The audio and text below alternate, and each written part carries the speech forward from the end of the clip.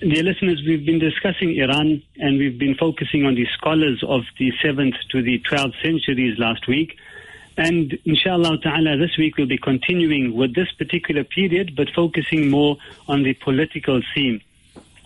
So looking at the 9th to the 13th centuries, which is basically the Khilafah of the Abbasids, they were actually from the 8th to the 13th centuries. And they were the Khilafah, with their headquarters in the capital was in Baghdad. But as time progressed, their power had dwindled. And there were powerful dynasties in the different regions of the Khilafah.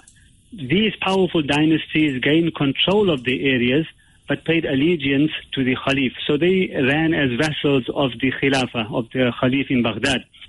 So in the area of Khurasan or Sistan, which is approximately where Iran is today, where Iran is part of Khurasan and part of Sistan, in this area as well, the Abbasid Khalif's power had diminished, and a series of dynasties rose in various parts of Iran, some of them with considerable influence and power.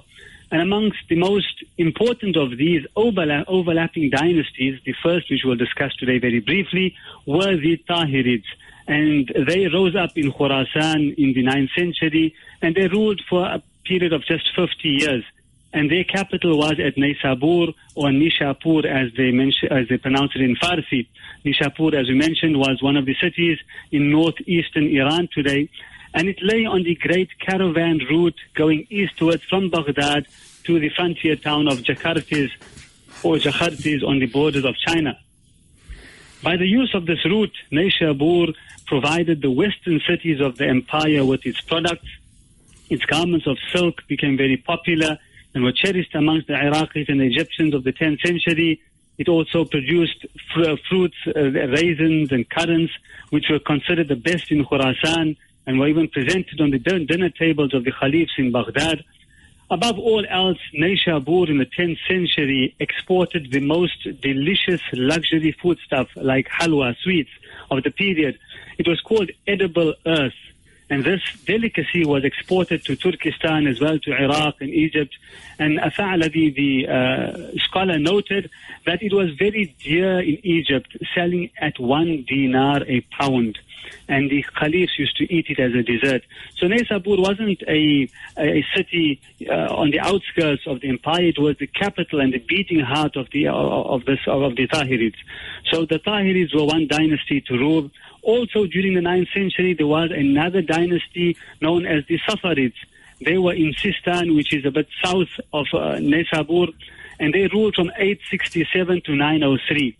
And they were the next dynasty to rule over what is Iran during this period. The dynasty's founder was Ya'qub bin Layth al-Safar, al-Safar meaning the coppersmith. And he had taken control of his native province, which is Sistan. We spoke about Sistan last week, that the very, very famous scholar, Imam Abu Dawood, rahmatullahi alayh, one of the compilers of the famous books of hadith, he hails from this area. And this area was taken over by Ya'qub bin Layth al-Safar in the year 866.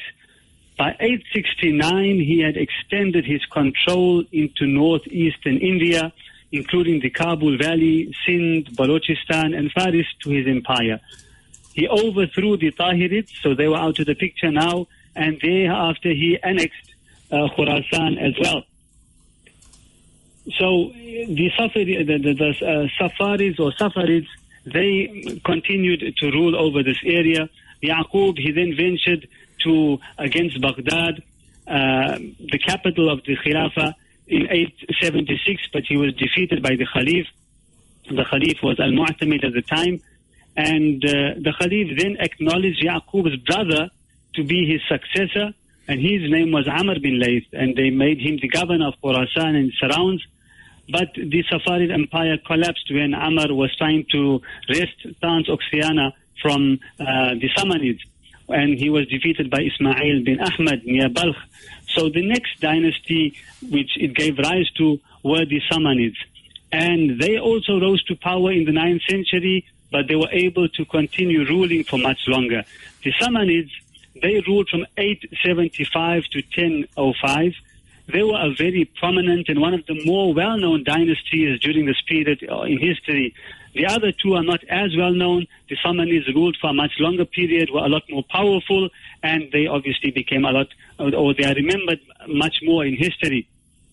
They initially started around Bukhara, and thereafter the empire spread to rule an area from central Iran right to Pakistan. They were the very first fully native dynasty to rule Iran since the Muslim conquest, and they led the revival of Persian culture, as well as many ancient Persian festivals during their rule were brought back, and this happened in the latter part of the 9th century. So for the Persians, this was now an Iranian renaissance, where for the first time since the fall of the Persian Empire, their language and culture was being revived, and this at the hands of the Sunni Samanids. So the empire was mostly centered in Khurasan and Transoxiana. Transoxiana, we know, is the land which is Ma Wara'un Nahar, the land beyond the river being the Oxus River in English, or as it's known by the locals as Amu Darya, or in Arabic as Jayhun. So the area beyond this was also now part of the empire. During its existence, this occurred, but at its greatest extent, the empire encompassed all of today's Afghanistan, large parts of Iran, Turkmenistan, Uzbekistan, Tajikistan, Kyrgyzstan, Kazakhstan, and Pakistan. So it was a huge empire, most of Central Asia. The Samanid state was founded by 4 brothers. Their names were Nuh, Ahmad, Yahya, and Ilyas, and each of them ruled their own territory under Abbasid suzerainty. However, in the year 892, Ismail bin Ahmad, he united the Samanid state under one ruler, which was very great for them, and which effectively put an end to the feudal system used by the Samanids. But it was also under him that he decided to become independent of Abbasid authority and break away from the Abbasid Khilafah. So during this period, it was a period of renaissance for the Persians. The Samanids had promoted the arts, giving rise to the advancement of science and literature, and thus attracted scholars such as Firdausi and Avicenna. And while under Samanid control, Bukhara was a rival to Baghdad in its glory. And the scholars note that the Samanids revived Persian more than the Safarids or the Buyids, who were also Iranian or Persian in origin, while they continued to patronize Arabic, but obviously to a lesser degree. So it was a period of flourishing for the land of Iran. It was during this period of the Samanids that many Turkish pagan tribes had actually reverted to Islam. So it was a period of revival for the Persians. The successor to the Samanids were the Ghaznavids, and they were of non-Iranian Turkic origin, but also became instrumental in the revival of Persian culture. It was founded by Alptagin. He founded the Ghaznavid fortunes, and he established himself at Ghazna, which is in Afghanistan today. His slave was appointed as the ruler of Ghazna after him, and his name was Subukhtagin. And his son was Mahmud, and Mahmud became really well known thereafter. He became known as Sultan Mahmud Ghaznavi, whom many of us might have heard his name. And he was in fact the first Muslim ruler to assume the title of Sultan. So nobody before him had taken the name or the title Sultan. And he acknowledged himself to be a subject under the Khalif. And during his 3 decades of power, he established a vast empire which he ruled, and he is credited with bringing Islam to parts of India that Islam had never reached. Thousands of Indians had accepted Islam during his forays into India. And in actual fact, which is quite interesting, that many Muslims in South Africa of Gujarati descent are in actual fact indebted to him for bringing Islam to many areas in Gujarat where their ancestors had accepted Islam. So that was Sultan Mahmud Ghaznavi. Moving on after him, during the 11th century, the Seljuk Turks arrived, which marked the beginning of Turkish power in the Middle East as opposed to Persian. Descended from a tribal chief named Seljuk, this tribe could be described as Turco-Persian, so they were a mix, and were a group of nomadic Turkish warriors from the Kinnik branch of the Oghuz Turks from Central Asia. And unlike the Samanids, they became the guardians of the declining Abbasid Khilafah in the Middle East. The Abbasid Khalif in Baghdad, he was so taken in by the military prowess that he had sanctioned their leader, whose name was Tughrul Bey, with the title King of the East and West. And thus he designated this Seljuk warlord as his temporal duty. They became a very powerful force and were instrumental thereafter in countering the Shi'i Fatimids in Egypt. After the year 1037, they founded the great Seljuk Sultanate, which was an empire centered in Baghdad and controlling a vast area stretching from western Anatolia, which is basically where Turkey is today, and the Levant, which is the eastern part or the western part of the Middle East along the coast, Syria, Jordan, and those areas. That's in the west, to the Hindu Kush in the east, and from Central Asia to the Persian Gulf in the south. So basically including Iran, Afghanistan, Iraq, and Syria. The greatest battle of the Seljuks, which many people have begun reading and hearing about of recent, was the Battle of Manzikert or Malazgirt in the year 1071. And this was led by the ruler Alp Arslan, where they had decisively defeated the Byzantine Empire for the first time, and they captured the Emperor Romanos. This battle played an important role in undermining Byzantine authority in Anatolia and in Armenia in the years that followed. And it enabled them to expand westwards into Anatolia, wresting it from the Byzantine Empire right to the shores opposite Constantinople. So this was the first time that this area of Turkey, which we know today, actually came under Muslim or Turkish control. Prior to that, it was Byzantine territory. So they established their capital in the famous Iranian city of Isfahan, making it a capital for the very first time. And it became a major thriving city. They had extended the Jumu'ah Masjid, adding the famous 4-Iwan style, which they became famous for, as well as a very famous bazaar adjoining it. And these two monuments still stand today, but obviously they've been taken over by the subsequent dynasties. One of the administrators of the Seljuks, his name was Nizamul Mulk, and he became one of the greatest statesmen of medieval Islam. And for 20 years, and especially during the rule of Sultan Malik Shah, he was the true custodian of the Seljuk state.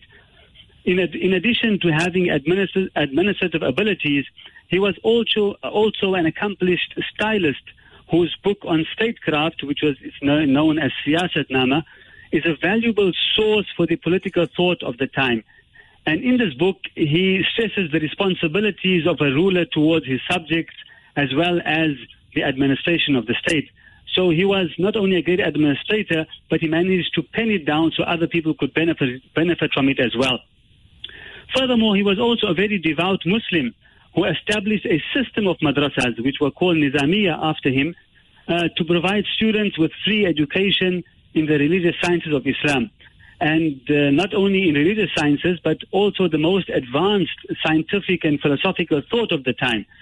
So the very famous alim and scholar, theologian, Al-Ghazali, whose greatest work is named The Revival of the Sciences of Deen of Islam, it was a trump of Sunni thought and theology which was taught at the Nizamiya schools of Baghdad and Nishabur.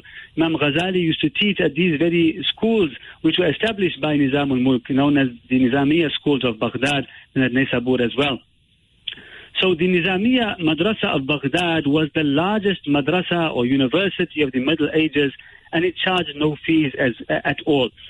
So the Seljuk Empire, they arose and they were able to control this region for a number of years, and they began to decline in the 1140s, and by 1194 they had been supplanted by the Khwarizmian Empire. And the Seljuks had lasted for about 160 years, and they paved the way for the next empire, which would last for the following 6 centuries, which would be the Ottoman Empire. But prior to the Ottomans, in between, there was another empire, and this will be the last which we are going to discuss today very briefly, is the Timurid Empire, and they ruled in the 14th to the 16th century, from 1370 to 1507. And the Timurid Empire was a Persianite Turco-Mongol empire comprising modern-day Iran as well, but also Uzbekistan, Turkmenistan, Tajikistan, Kazakhstan, the southern region of the Caucasus, Iraq, Kuwait, Afghanistan, much of Central Asia, as well as parts of contemporary Russia, India, Pakistan, Syria, and Turkey. So it was a huge empire. And the empire, as we had discussed in detail when we discussed Uzbekistan, was founded by Taimur, or known in English as Tamerlane. And we've discussed his life in detail. And it will just suffice to say that he was on one hand a great Muslim conqueror, but on the other hand, he is known also for his other side as being a ruthless invader who actually destroyed so many other Muslim cities, burned and sacked them all, and all of this in the name of creating a Mongol state, which he envisioned himself as being the restorer of the Mongol Empire.